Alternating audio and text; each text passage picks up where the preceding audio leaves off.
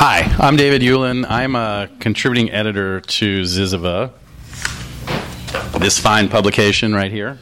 And so I've been asked to do the MC honors, which I will do. I was not planning to read, but then Lou suggested I read, so I'm going to read something small, which I'm not going to do just yet, but I will do in a minute. But I was going to do something small. Lou said it would help sell books. So I'm going to read something that's never been published or, that is not in any book. But before I read, I do want to say, as the MC, I'm going to take the liberty of dedicating this evening's event to Carolyn C., to the memory of Carolyn C., who, one of the reasons I was looking at my phone, a friend of mine was saying, stop texting, but I wasn't texting. I was looking at Zyzzyva has this amazing archive on their website, including a full index of everything that has ever been published in the journal. So I wanted to look and see if Carolyn had ever published in Zyzzyva. I assumed she must have, but I have a habit of making assumptions that don't turn out to be true. But in fact, she did. She published a short story called How Scared We Got in issue number 6, 100 issues ago. And I just want to say quickly that this is the part, like this event, or this, to me, this kind of thing is her legacy, not just a legacy of a writing legacy, but a community legacy. And I think as I have been thinking about her in the last couple of days, that was for me the most resonant lesson that she taught me about being a writer, which was that writers have to participate in community, that writers have to encourage other writers and be generous to other writers, that writers have to mentor other writers. And so here's to you.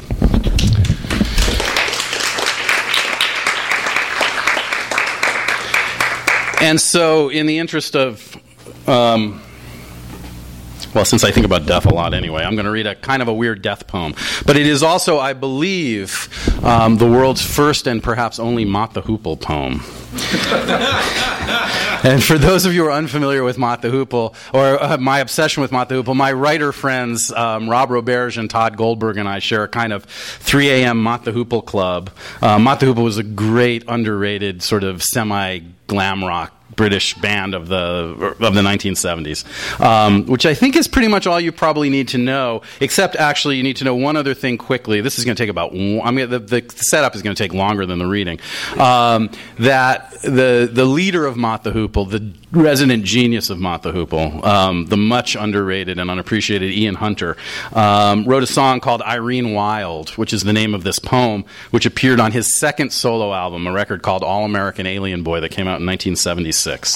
These are the factual basis. This is just I like to make sure people have the pertinent information. So this is a never published poem called Irene Wild. It's dedicated to my nephew, Curtis, who is a guitar player. In the next room, my nephew plays a song I first heard in this apartment 4 decades ago, and time collapses. Past and future infiltrating one another until the boundaries blur. A tough week. Adult responsibility crashing in on me like a tower falling, and all I want to do is hide out in the rubble, run away. Earlier this morning, in the kitchen, we were talking about Mick Ronson, who I saw play with Ian Hunter in 1982. Now my nephew is singing Irene Wild in his father's old bedroom, and I'm remembering my dead friend Anthony Stark, with whom I discovered this music, Mott the Hoople, All-American Alien Boy. We were boys ourselves then, barely 14, but I am a boy no longer, 54, and there's so much more, although today it doesn't feel like that, or maybe I don't care to know. Who am I? Where am I going? There's a subtext to this poem, but I don't want to share it. Rather, listen to my nephew play a 40-year-old song no one else knows, hiding behind a closed door so he cannot see me, cannot hear me sing along. Thank you.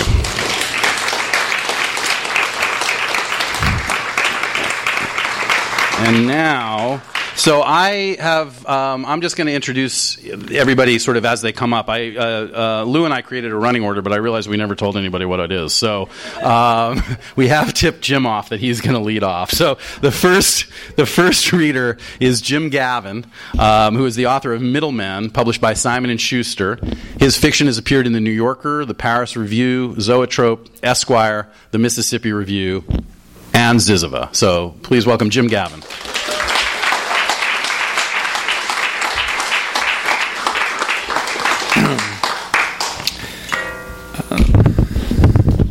right. Thank you. This is great. I'm excited about this for many reasons. One, Zyzzyva has been very good to me over the years. And two, reading with so many great writers, and especially good friends of mine, Lou Mathews and Dana Johnson, who are as good as anybody who's ever grown up in LA and tried to write about it. And you should seek out their work. Dana's collection comes out when? It's out. God damn, it's out. Okay. Yeah.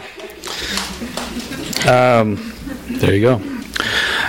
Normally, I'd like to give a dynamic, high-energy performance, reading fiction, stunning passages with lots of cracking dialogue. But tonight, I'm going to read a dry essay about Joyce. So every year, I'm a big Ulysses reader, which is not annoying at all, and around June, I start to read passages, and it's usually I try and write a little essay that's kind of reflective about whatever I'm at in my life or what's going on in the world. And so this is what I wrote this year. It's called it's Bloomsday 2016, Notes on the Womanly Man. It starts with a quote from Joyce: "Cruelty is weakness." It's he wrote that in a letter to his brother. In the second episode of Ulysses, Stephen Dedalus teaches a history lesson to a class of confused and disinterested boys. He speaks of Pyrrhus and broods on the endless catalog of war and brutality that brought them all to this moment. Afterwards, Stephen goes to the office of Mr. Deasy, the headmaster, to pick up his paycheck. Stephen just wants his money so he can go drinking, but the elder Mr. Deasy decides to favor him with some wisdom. All the problems in the world, he explains, can be traced back to the Jews. Also, women. Jews and women, those are the two culprits. At some point, as Deasy drones on in the pious and confident tone of the casually deranged, Stephen mutters his famous lament, "History is a nightmare from which I'm trying to awake." For Joyce, the nightmare was the world of men. He spent his life trying to escape the narrow and lethal definition of manhood that he inherited from every previous generation. Hell hath no fury like wounded male vanity. It is the great constant of history, taking up different forms at different times, dressed up in different faiths and different ideologies, but it is always the same pathetic charade. On the morning of June 16th, we meet Stephen on the threshold of disaster. In the wake of his mother's death, he is broke, alone, angry, sexually repressed, and incapable of joy. The world tastes of ash, and he lives entirely in his head. He left Dublin to become a great poet, but the world failed to recognize his genius. And now he's back in his hometown, just another hopeless and anonymous young man, lost in self-pity and cut off from his emotions. Clouds of doom hang over him, and there seems no escape, not just from history, but from the horror of himself. When we meet Leopold Bloom, he is making breakfast for his wife and speaking affectionately to a cat. Later, we will see him shit in an outhouse and jerk off on a beach. He enjoys both immensely. This is our hero. He also buys soap, attends a funeral, chases down a business lead, nurtures a platonic affair, smokes a cigar in a pub, imagines himself as a woman, helps a young man up off the ground, and finally he returns home and climbs into bed with his wife. They sleep head to toe. If you pass Bloom on the street, you would never notice him. His outward life is circumscribed by the dingy streets of Dublin and the demands of his totally inconsequential career as an advertising canvasser. But his inward life is vast, beautiful, and full of humor. He is totally at ease with his own shadows and contradictions. He accepts the world and takes pleasure in the smallest things. He has known tragedy, the suicide of his father, the death of his infant son, and he has known joy as husband to Molly and father to Millie. He loves animals, abhors violence, and accepts the fact that his wife is fucking someone else. This last bit causes him pain, but he learned long ago that the world is bigger than his pain, and possession plays no part in his understanding of love. Bloom is the son of a Jewish immigrant, and so the obvious choice to be the hero of an Irish epic. Bloom is Dublin through and through, but he is still an outsider. His fellow citizens like him well enough, but he is still a mystery, and they don't quite trust him. In their minds, he is passive and womanly. They all know his wife is having an affair. What is wrong with him? What kind of man is this? In the Cyclops episode, the locals gather in Barney Kiernan's pub to discuss world affairs. At the center sits the citizen, a brawny, loudmouthed nationalist with a righteous opinion on every topic. Bloom steps into an atmosphere thick with brutalist humor and incipient violence. The citizen, like Deasy, is an anti-Semite and never fails to slight Bloom under his breath. The men discuss war and national pride. Bloom is up for any discussion and offers contradictory opinions that enrage the citizen. How can Bloom, a Jew with no Irish blood, care for the Irish nation?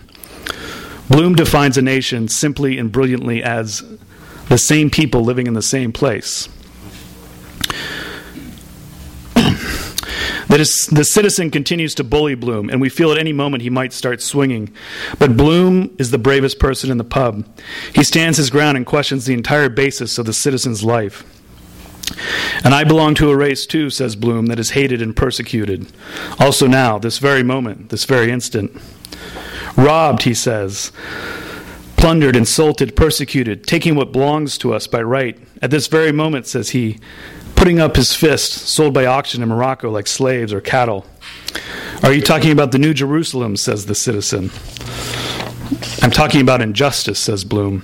Right, says John Wise. Stand up to it then, with force, like men. But it's no use, said Bloom. Force, hatred, history, all that.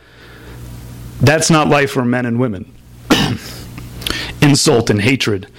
And everybody knows that it's the very opposite of that is really life. What, says Alf. Love, says Bloom. I mean the opposite of hatred. Bloom is quickly mocked for uttering this sentimental tripe, but he doesn't seem to mind. He has access to a word, a feeling, a universe, love, that men like the citizen do everything in their power to avoid. Because letting in that word, that feeling, would destroy the facade of strength they spend every waking moment trying to maintain. The Labyrinth of Ulysses is designed with a single purpose. On this ordinary day, June 16th, a young man, Stephen Dedalus, will meet an older man, Leopold Bloom, who is totally free from the definitions of manhood that make men and the rest of the world so miserable. Bloom wakes Stephen from the nightmare of history. Thanks.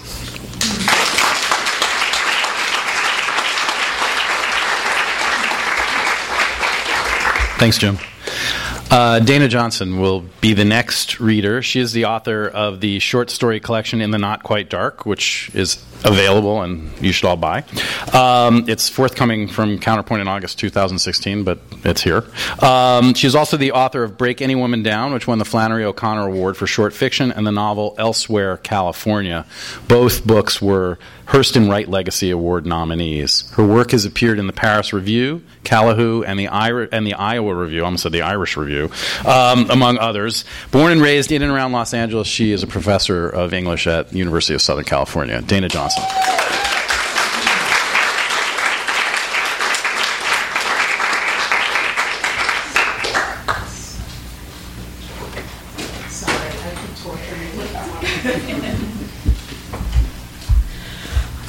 Thank you to Zyzzyva for allowing me to be a guest reader tonight. I have yet to be published in Zyzzyva, so I'm looking forward to that day. I'm really looking forward to it. Let's just say the previous editor wasn't so nice. And speaking of mentors and writers taking care of each other, I'm just so happy to be reading with Jim Gavin, who wrote a gorgeous blurb for me on the back of this book. Thank you, Jim. And also to be reading with Lou Mathews, who has been my mentor and friend for more than 20 years. So, love you. Thank you. I will be reading from the last story in my collection called The Story of Biddy Mason. And most people don't know her story, but it is said that as a slave, she walked all the way from Mississippi to California. She was a wedding gift to her master, Robert Smith, who was Mormon. And she amassed a fortune of $300,000 somehow after being a slave. She was a philanthropist, a real estate mogul, a midwife. But the beginning of this story has to do with Huntington, Henry Edwards Huntington, who most people know a great deal more about. So I'll start with him, and then the second half of the story is Biddy, so hopefully you'll just buy the book and see what happens. Some people come from greatness and mistake it for something else. If you are a baby boy named Henry Edward Huntington, born in Oneonta, for instance, a mere village in Otsego County in central New York in the year 1850, you are unaware that your people come from what some people called good stock. When America was revolutionizing, your people were there. After America put its foot down, drew a line in the sand, demanded its freedom, your people were there. At Yale, in courthouses overseeing justice. At Harvard, your people were there. Two of your people were there in the Continental Congress. Benjamin Huntington at first, and then another, Samuel Huntington. Chief Justice of the Supreme Court of Connecticut, Governor of Connecticut. But before that, another Huntington, waiting for that attention hog, John Hancock, to hurry up and sign his name, waiting for the ink to dry on that overcompensating shout my name in the street signature in 1776, so he, Samuel Huntington, could sign his name so modestly you could hardly see it. It's so camouflaged, surrounded by the sweeping tails and curlicues and figure-8 flourishes of alphabets that spell the name of men who mean to say, for those who don't know, we were here. We were here. This is our declaration. But Samuel, you have to look very hard to see him. He who signed his name Sam, not even Samuel, but Sam, just a regular Joe, you would think an okay guy, who's not too big for his britches. No, not him or that other Sam, Sam Adams. They're just two Sams, the kind of guys who might pour you an ale or two. Sam Huntington, he did all that in his 65 years, and then he was gone. No college education even. But who needs an education when the promise of life for you, a Huntington, for you, a Hancock, for you, an Adams, is like standing in front of a gate, the chains cut and the obstructions thrown open to see infinity. If you are Henry Edwards Huntington staring through those gates thrown wide open, it's scary. All that modesty, humility, and power. How to figure out his life. What a tough road ahead. In the meantime, he loves stories. Imagination, he has one, undervalued as they are. He loves stories so much that he collects books that tell stories in the form of history and fiction and poetry. He loves books and arts and botanicals so that one day he will collect them and give them to his city, his savior, Los Angeles. Countless books, so much art. He will acquire major pieces of art. One big coup is the Blue Boy, which pissed off the British. The London Daily Mirror egged him on. Who did he think he was? In 1916, some gossip columnist wrote, I hear that Mr. H.E. Huntington, famous American millionaire, has the finest collection of the English School of Pictures in the world. The columnist continued, winding up her middle finger.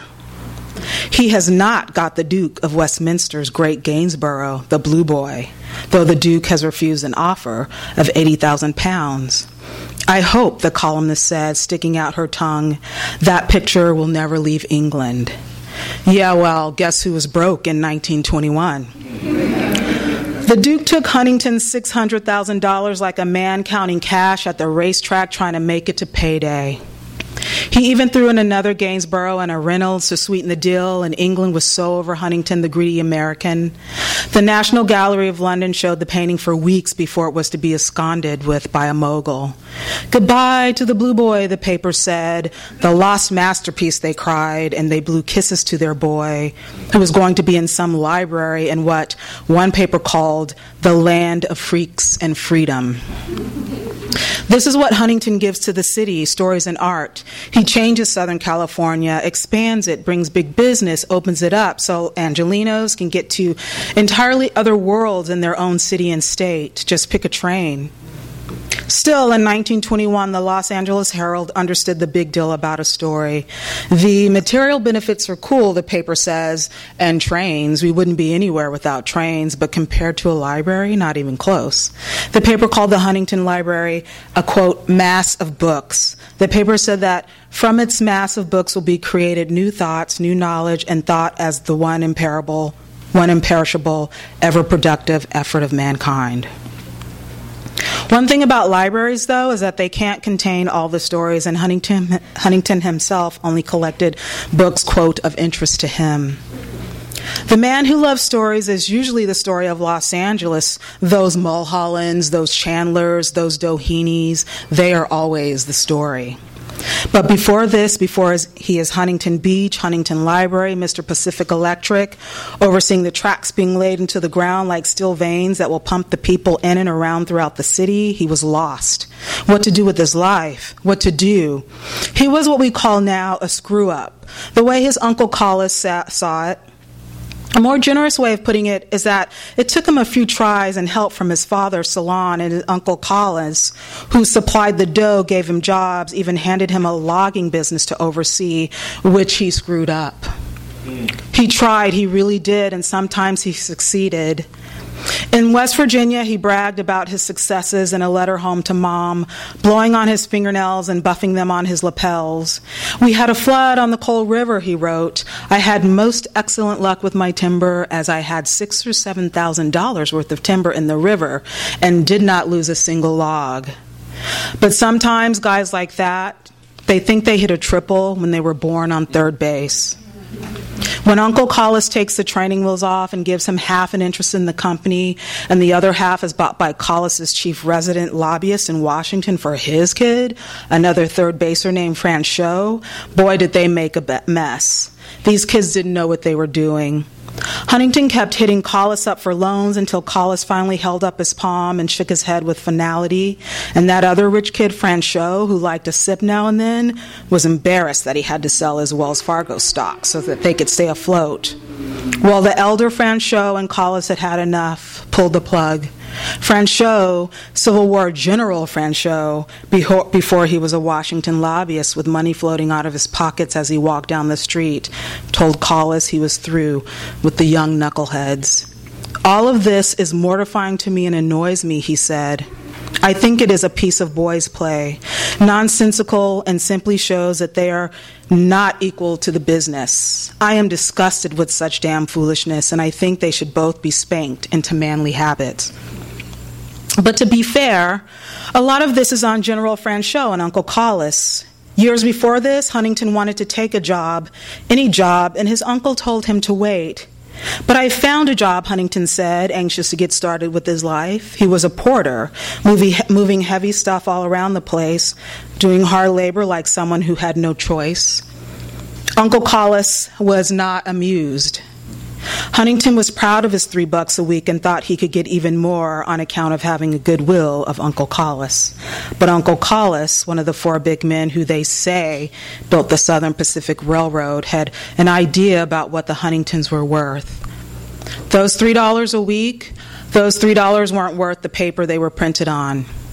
"It would be better," Collis said, "to accept no salary at all than to take $3 a week."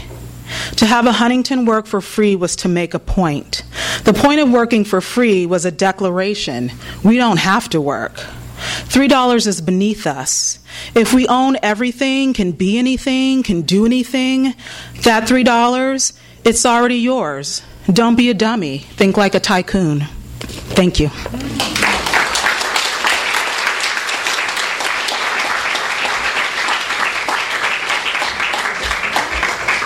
Thanks, Dana. David Hernandez is our next reader. His most recent book of poetry is Dear Sincerely. His other collections include Hoodwinked, Always Danger, and A House Waiting for Music. He's been awarded an NEA Literature Fellowship and 2 Pushcart Prizes. His poems have appeared in Poetry, Ploughshares, Agni, and the Best American Poetry, and he teaches creative writing at California State University, Long Beach, and is married to the writer Lisa Glatt. David.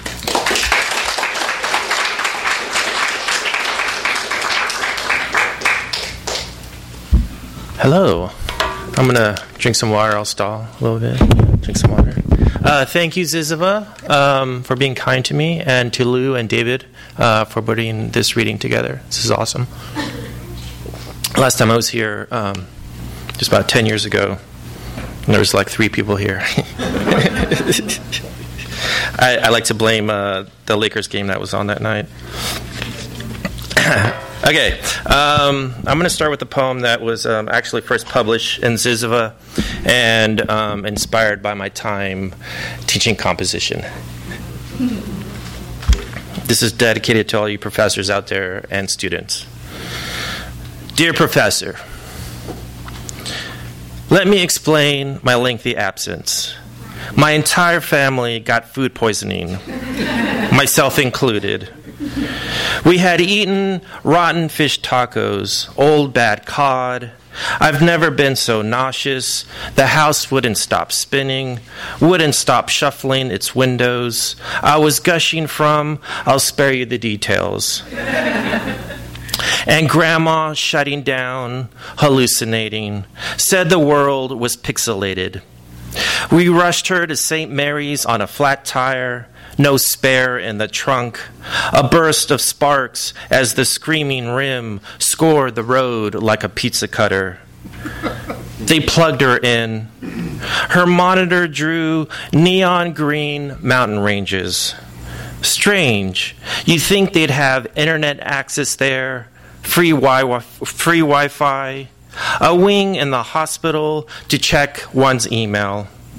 Odd, too, no connectivity back home, no electric blood sluicing through the wires, a hitch in the system, some inexplicable glitch, impossible for me to get a hold of you until now, 2 weeks after the due date. I'm sorry.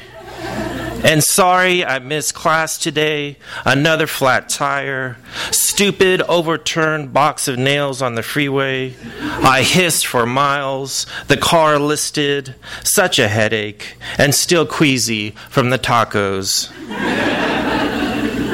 Please consider all this when grading my essay, see attachment. Please excuse any typos or logical fallacies. My mind has been elsewhere. Grandma's mountains stretch flat, her green horizon. I want to live forever. I want to pass your class and graduate, get a gig, marry some hottie, see the world, drive until my wheels come wobbling off, and keep driving. But first, I need to pass your class. No pressure. Honestly, no pressure.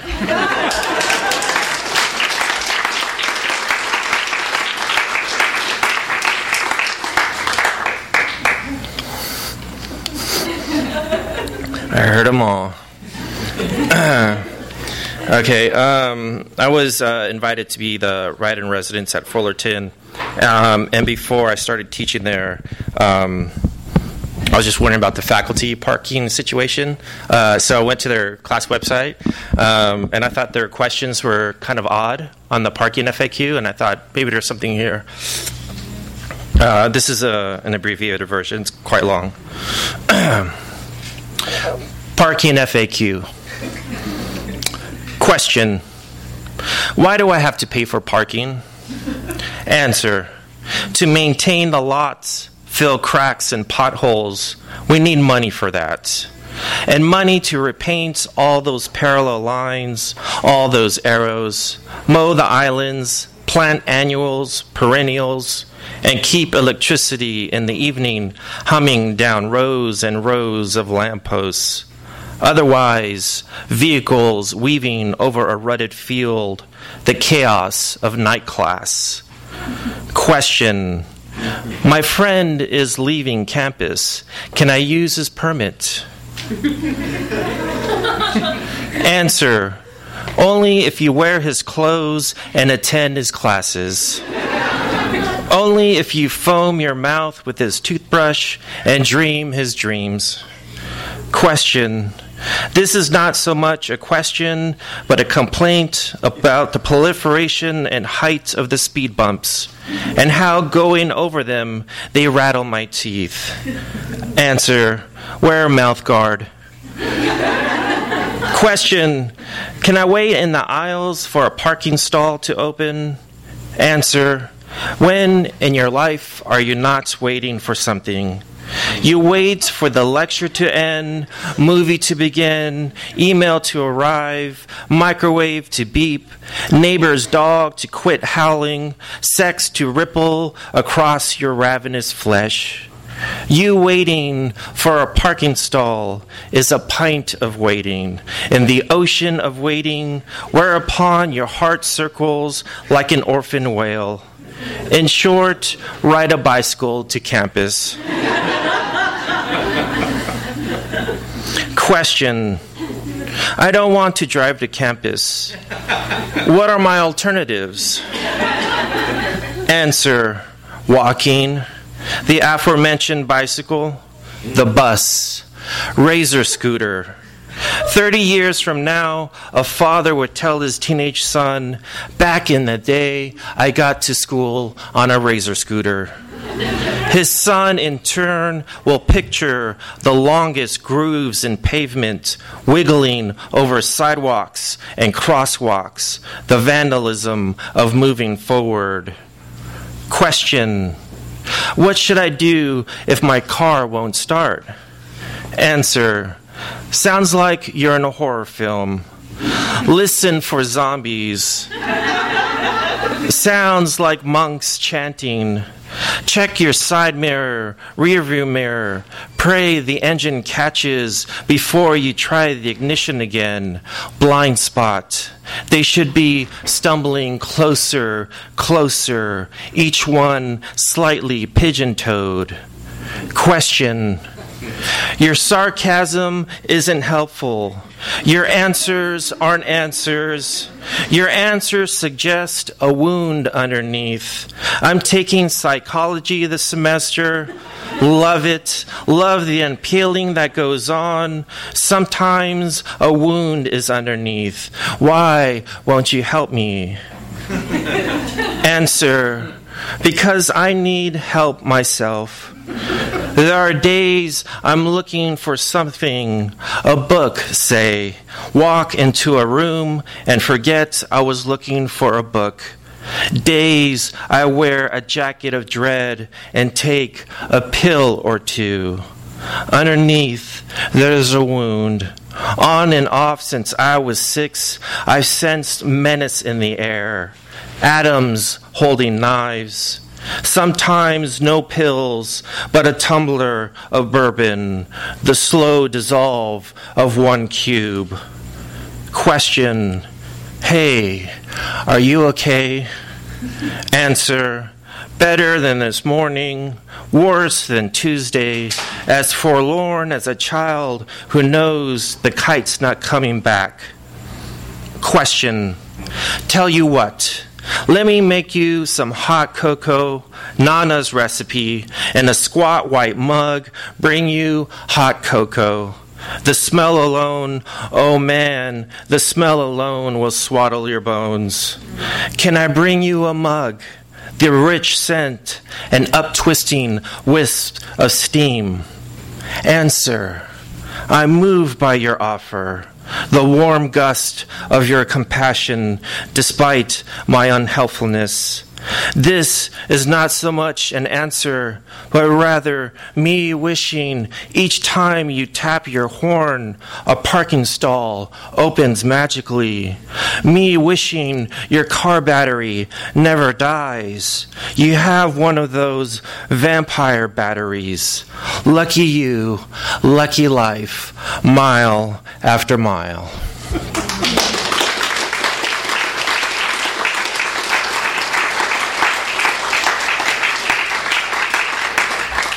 All right, last poem. I feel like I have to read this considering the political climate.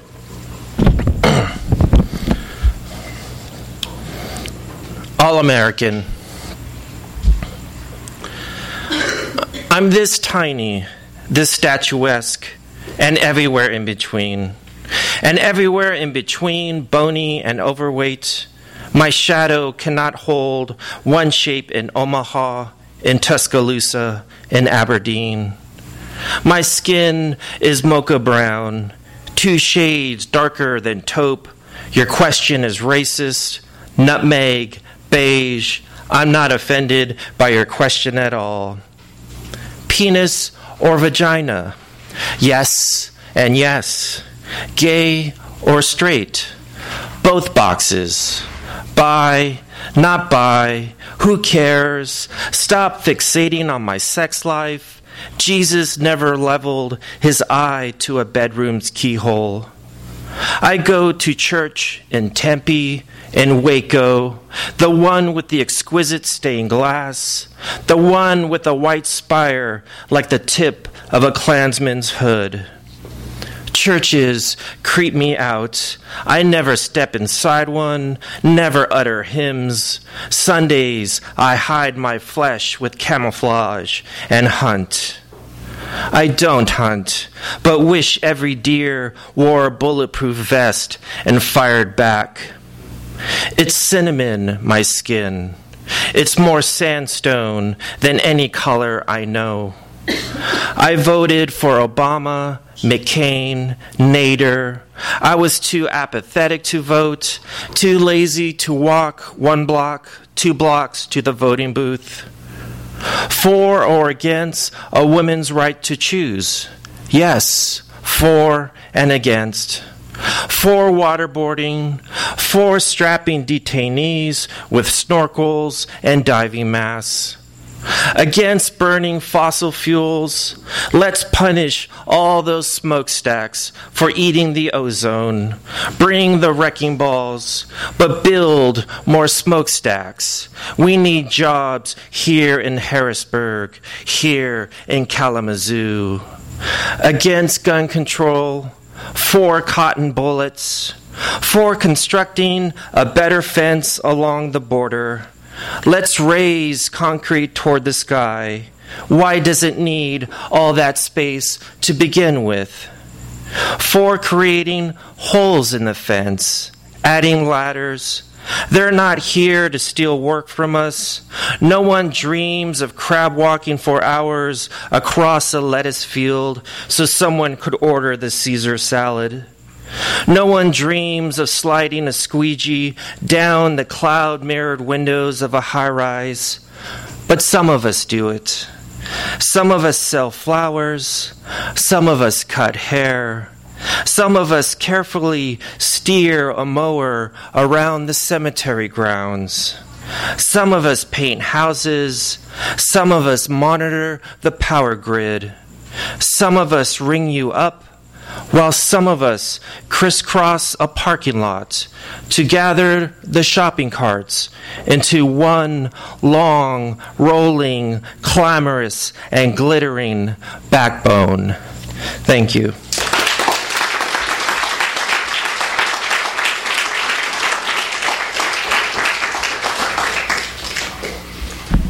Our next reader is Melissa Yancy, who is the recipient of a 2016 NEA Literature Fellowship and winner of the Drue Heinz Literature Prize from the University of Pittsburgh Press for her short fiction collection Dog Years, which will be published later this year.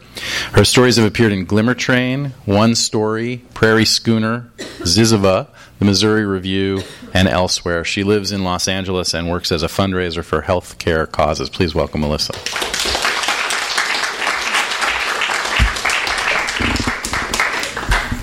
Well, Zyzzyva was, can you hear me? Is this good? Zyzzyva was kind enough to publish the title story in the collection Dog Years, and tonight I'm going to read an excerpt from another story in the collection called Go Forth. His wife, Beverly, was on the mailing list for every conceivable kind of cause, cleft palates and felled trees. When he managed to intercept the mail, he threw them all away. It says here, she said, that soldiers who would have died in all the previous wars because of their injuries are now living because of surgical advances. That's a good thing, he said. Well, she considered this. I don't think that's for me to say. She got up to refill his coffee. It's a fact, so we have to do more to support them now. There was no point in arguing with her. He saw the flourish with which she signed her name on $25 checks, like she were passing legislation into law. The coffee was good that morning. By some talent he could not begin to contemplate, no matter how often she made it, the brew was different each time. When he'd remarked on this years ago, she had told him that he could make the coffee, that she was confident it would be precisely the same each day, and that sounded like a thrilling way to live. He was off guard then when, hidden amid the fundraising appeals, she produced another kind of letter. "Look at this," she said. He could tell from the artificial brightness she'd staged this discovery. The letter inside announced the kidney reunion was in Chicago in 5 weeks' time. "Who is being reunited?" he said. "We've never met any of these people." "It's an expression. Would you rather they call it a union? That sounds like a marriage." "Or is it the kidneys," he said, "that are meant to be reunited with their former hosts?" "Former owners," he would have said, but that wasn't how doctors spoke of organs. He had merely been a 65-year host to his kidney, a kidney that now, like some foreign student on exchange, had been shipped off, only never to return. And someone else's kidney, Beverly called it Blanche because all they knew was that it had come from Tennessee, now resided in his wife. Their friends joked that if Beverly started sweetening her tea, he would know why. It reminded him of how certain people, uncomfortable with sex, would name their sexual parts, as though making things precious would strip them of their power. "There'll be a group photo," she said, handing him the invitation, "and they've approached People magazine." His wife loved the medical extremes of People, conjoined twins, progeria, shared psychosis, and now, as two links in a 60-person kidney transplant chain, they apparently qualified for those ranks. He could imagine the schmaltzy paying it forward headline, a sidebar with the altruistic donor who had set the chain in motion. "Do you think my kidney will remember me?" he said. Beverly took off her reading glasses and stared at him. "Sheldon, don't you want to meet them?" "I do. I need to meet them." Oh, his wife. If only she were the kind of woman who roughed up the still moments of his Sundays with ill-timed requests for eggs or lady shaving cream or canned tuna. If only she had asked for small things all of the time in the way so many wives did and kept her reserves dangerously depleted. But she had used the word need so judiciously in the last 36 years. Now, 5 weeks later, he and Beverly were lined up in numerical boarding order at the airport gate. They did not have assigned seats. "What is the meaning of this?" he asked her. "Why did you choose this airline?" "It's more efficient," she said. "They've done studies. The planes run on schedule this way." "You should have been Japanese," he said. "I'll take that as a compliment," she said, nudging him as the line began to move. Inside the plane, it did not seem more efficient. There were passengers in window seats and aisle seats sandwiching middle seats no one wanted to claim. In the back, too close to the lavatory, they found a row where they could sit together. Beverly took the middle so that he could have the aisle. There were crumbs in his seat, and a foil wrapper shined in the back pocket in front of him. He had watched the last set of passengers deplane when they arrived. Didn't there used to be a turnaround period when the planes were cleaned between flights? That was what accounted for the so-called efficiency, in his view, not some novel method of boarding, but cutting corners. The world had become so garish, Sheldon thought. It wasn't that he'd been a prude exactly, but the world had been slyer in his youth. Women's clothing had been suggestive. People spoke in euphemism, and formality was maintained in public spaces. Now people changed genders and exchanged vital organs and celebrated everything. Ben, one of his close friends from work, was a homosexual, and for most of their lives it was unacknowledged at the office and at dinners when men brought their wives. Ben had a longtime partner, but no one had met him. And Sheldon had liked to imagine Ben's life like he would imagine India or Morocco. Places of dirt and vibrant color both, a kind of beauty and ugliness he could not inhabit. But now, Ben and his partner came to parties in their Bermuda shorts and Sperry topsider loafers, their sets of hairy legs crossed on the couch. The India Sheldon had imagined turned out to closely resemble Minneapolis. Once he had asked Ben, "Don't you miss it at times, being illicit?" Sheldon was sure there was a kind of gay man who would have admitted he did. "Like you'd miss getting kicked in the nuts," Ben had said. "Have you considered that our links could be anyone?" Beverly had asked him the night before as they'd packed. "Any age, male or female, any race?" She was rolling her clothes into snug little cocoons because she had read somewhere that was a better way to pack. Another so-called innovation when he knew she didn't have the patience to properly fold. "I know that," he said. "But have you considered it?" "What does that mean?" "Really pictured it. Imagine the people in the flesh so that you won't be surprised." "What are you suggesting?" he said. She was squeezing the air out of a space-saver bag their daughters had bought them, as though they traveled with enough frequency and brought home so many world market treasures they could not afford to pack air. "I know this is hard for you," she said. "I'm fine," he said. He had not told her about his silly nightmare in which a new kidney had grown back in the harvested one's place. At first it had been a good dream, the relief of regeneration, until the doctors made use of this medical miracle. They removed that kidney and another grew back and another until he was single-handedly crossing patient after patient off the transplant list. "Okay," she said, "let's say I have the kidney of a black man." "That may be so," he said. "How am I supposed to feel about that?" "I feel it's wonderful," she said. She zipped up the left side of her case. She was finished already, and he had only gotten started. "How is feeling it's wonderful any better than feeling uncomfortable?" he said. "You want it to be a black man in particular?" "I want it to be someone different from me," she said. "You'll be disappointed if it's an older white woman." "A little." "I don't think I understand that," he said, which was the kindest thing he could think to say. "I didn't expect you would," she said. The Chicago restaurant their daughter Thisbe had recommended was called Forage and Fauna, and looked like one Beverly had seen in a food and wine magazine. Beverly had always found a consumptive, irreducible joy in magazines. The pages never failed to restore world order, filling her with both longing and satisfaction. A yearning, on the one hand, for places she would not visit, and yet a comfort in knowing that no place would be as perfect in the flesh as the lit and cropped version, that the thing she longed to possess could only be possessed with her eyes on the page. And now here she was, having walked straight into the pages, like one of those blurry young people they shot in photographs, in motion when the restaurant around them stood still. She texted Thisbe to let her know they'd arrived. Thisbe, who had traveled to 18 countries, humored her mother's enthusiasm for small excursions. "Please make Dad go to a musical," Thisbe texted back, "or better yet, a Sam Shepard play." Beverly had heard of Sam Shepard, but couldn't recall what plays he'd written. Thisbe was making a joke, only Beverly couldn't be sure what kind of joke. She was about to put Sam Shepard into Google. She kept up with her daughters through research, when she felt Sheldon watching her. Exactly when, Sheldon thought, had banquettes become passé?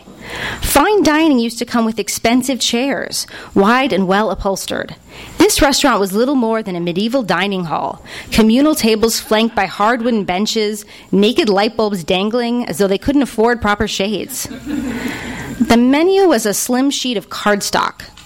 Pork cheek, nettle chimichurri, pea tendril, lacto-fermented hot sauce.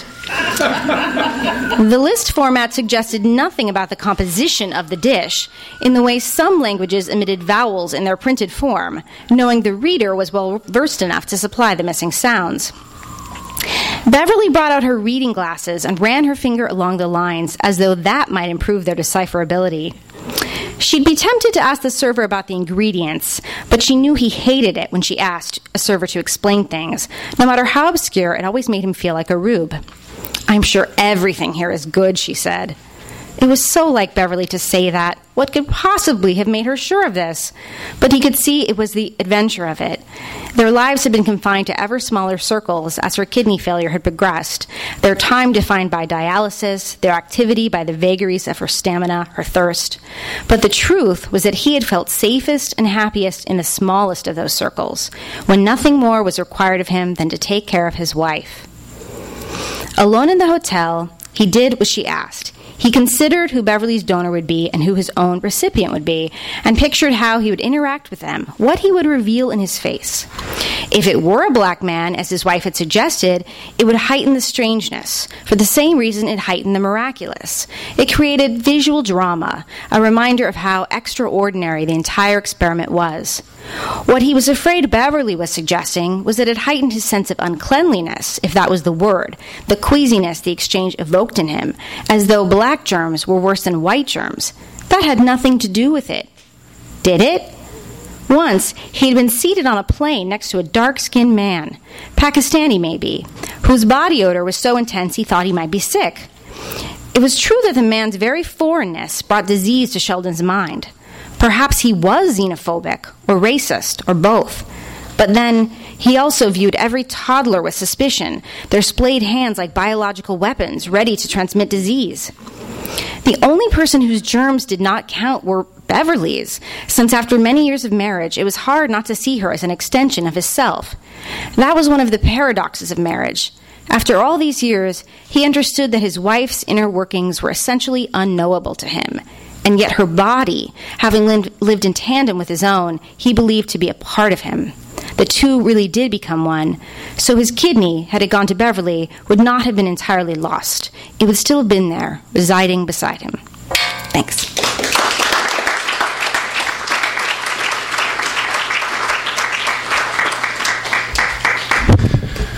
So our last reader is going to be Lou Mathews. Before I introduce him, I just want to say, I want to thank everybody, all the readers. I want to thank you guys all for coming. And I want to thank Zyzzyva, and particularly Laura Kogan, who's the editor of Zyzzyva, and Oscar Villon, who's the managing editor.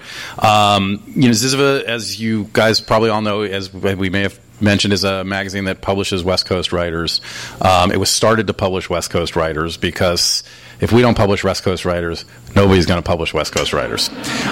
So that is, to me, the essence of community, which we've been talking about. And I also think, actually, interestingly enough, that part of that community is illustrated by the fact that so far, of all the writing that we've read tonight, only one piece has been published in Zyzzyva, which is kind of great, right? It's like not possession. It's a community. It's a center. It's a place for where writers gather. That's what literary journals are at their best. And it's one of the reasons that I was delighted to be a part of Zyzzyva when they asked me to be a part of it. So I also want to thank Lou, particularly for really doing the heavy lifting and putting this thing together.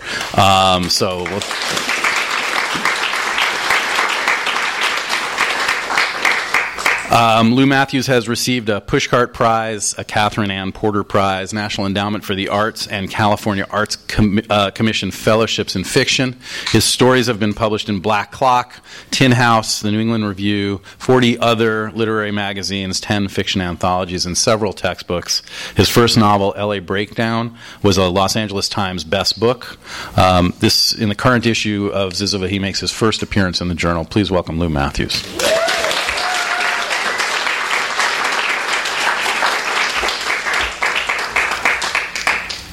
I do have to do a plug for Zyzzyva, hold this up for show and tell. If you haven't bought your coffee, do understand this is your ticket to the after party. And you also need to know that Zyzzyva, unlike most literary magazines, is an independent magazine. They have no subsidies from universities or college. So it's only $12, and it goes directly to a good cause.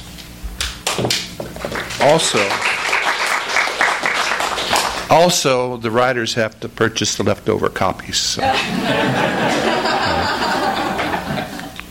I'm going to be continuing the string a little bit. I'll be reading from two different stories tonight from a collection called Shaky Town, which is the name of a neighborhood. Two of its citizens, Anita Espinosa and Emiliano Gomez, have been next-door neighbors, friends and enemies for almost 50 years. The first story, Doña Anita, is very short. It's Anita's version of the truth. And then I'll read 3 pages from Last Dance, which is Emiliano's version of the same lifetime. They don't agree on much. This is 10 minutes max. Believe me, I do understand I'm the only thing that stands between you and the first sip of wine or the first taste of chocolate mousse. Yeah, let me move this. Is that a little better? Okay. Doña Anita. The old borracho is playing his guitar again. I can hear him through our hedge. I'm sitting on my porch swing, as I am sure he is sitting on his in these twin houses.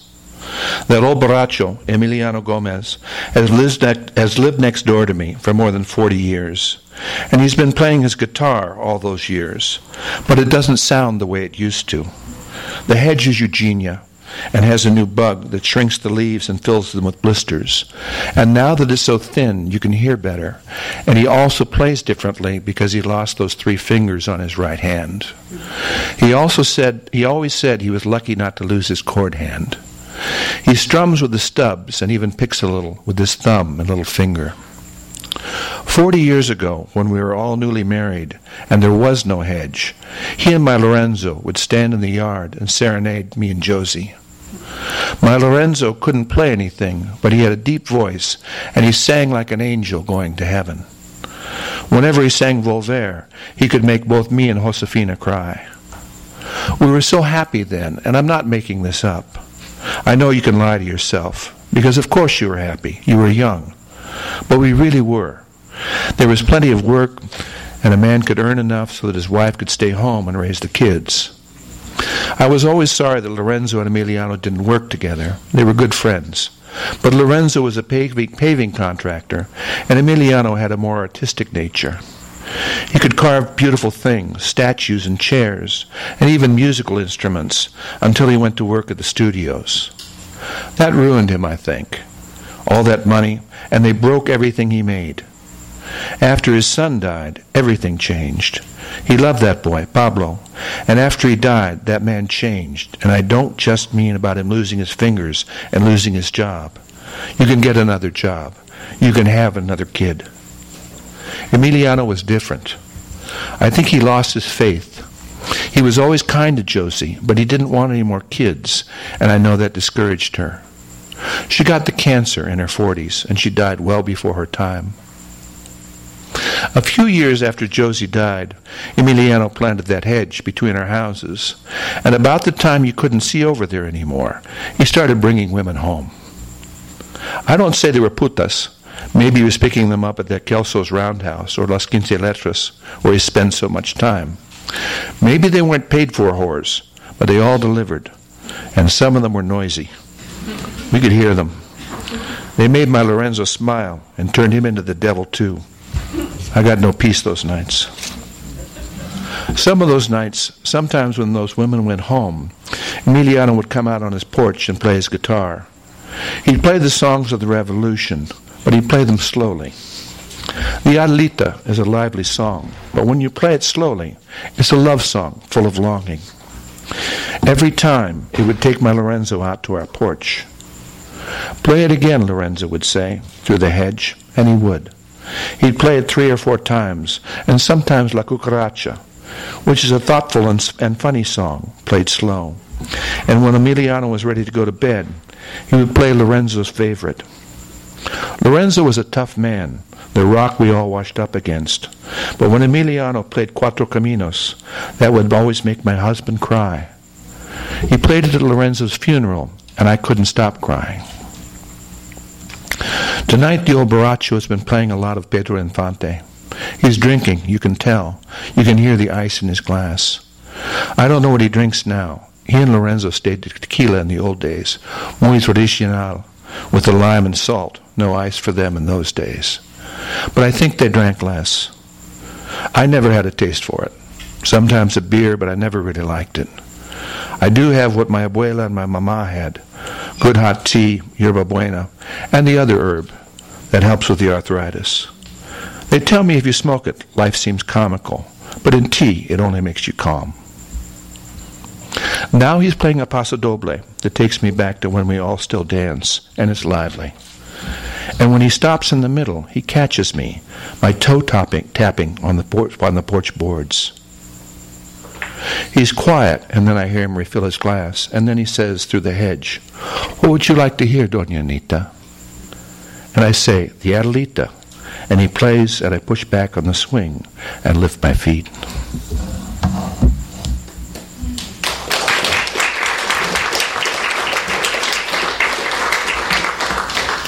And this is Emiliano's version, Last Dance. The old lady next door is having a birthday and she thinks I should come to the party at the community center. That's what they call the gymnasium at Coma Park now. It still smells like a gym to me. That old lady is turning 75, and I guess she thinks I should forgive and forget because she's now old and venerable. That was the word her friend, the priest Amadeo, used to describe her when he invited all parishioners to her birthday party. A venerable member of our congregation. Socorro said she puffed up like a bird on a cold morning when the priest said that. What I say is that Anita Espinosa has been a cabrona for a lot longer than she's been old, and I would know. She's been my neighbor for almost 50 years. She's 3 years younger than I am, but she's always been older. When she and her husband Lorenzo moved next door, she and my wife Josie got to be friends, and I liked Lorenzo. I knew him better than his own wife did, and I still liked him. Lorenzo was a paving contractor, and to get the city jobs, he also had to pave the way with the politicians. He knew a lot of bartenders and whores, but he usually made it to Mass on Sunday, and that was enough for Anita. She was religious, and Lorenzo pretended to be, so she thought they were happy until he died. My wife Josefina died long before Lorenzo did. A couple years after Josie died, I remembered that I was a man, and I brought some girlfriends home. And that was when Anita started causing me trouble. The old ladies at Cristo Rey started giving me the mal ojo, the stink eye. And even at Las Quince Letras, I heard about the chisme she was spreading about me. Then that Filipino priest, Amadeo, came up to me after Mass right in front of everybody, like I'd asked for his help. He said he hadn't seen me at church lately. I told him maybe he hadn't been looking hard enough. And then he asked me if I was experiencing doubts about my faith. I said, doubts? He said, yes, doubts about faith and life, and was I in need of counsel? I said, no, not at all. I said that every day I thanked the God who had provided me with the fruit of the vine and the joys of women, which made him blush, so I knew for sure where that question had come from. I talked to Lorenzo about it, and he said he would talk to Anita. But he never did, or she didn't listen, so our friendship dried up. The bad news she spread about me kept reaching my ears, so I stopped going to church and planted a Eugenia hedge between our houses and let it grow up. When Lorenzo died, they read the will. It turned out that he'd left some money to educate a couple kids that Anita didn't know about. She made some novenas and ignored her own greedy children who wanted to contest the will.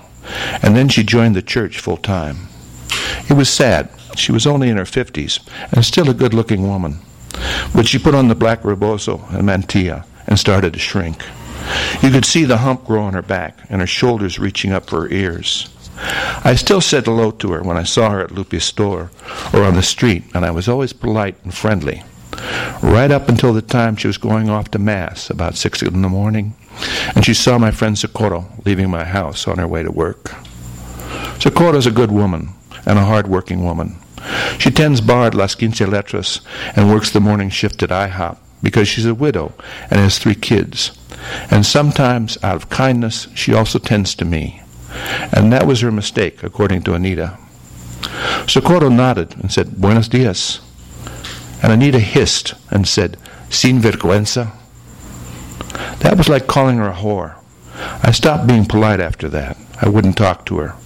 And I fertilized and watered the hell out of that Eugenia hedge.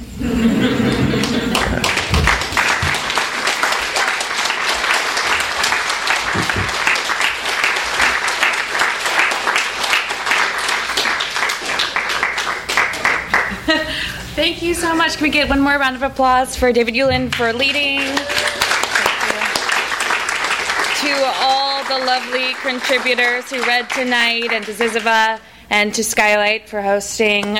Please remember to pick up your copy at the front desk. Pick up one of the flyers that tells you what events are happening this month.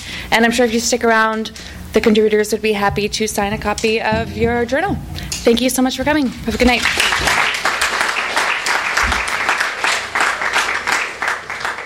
You've been listening to the Skylight Books author reading series. Don't forget you can listen to this and all our other great podcasts at skylightbooks.com. And we hope to see you soon.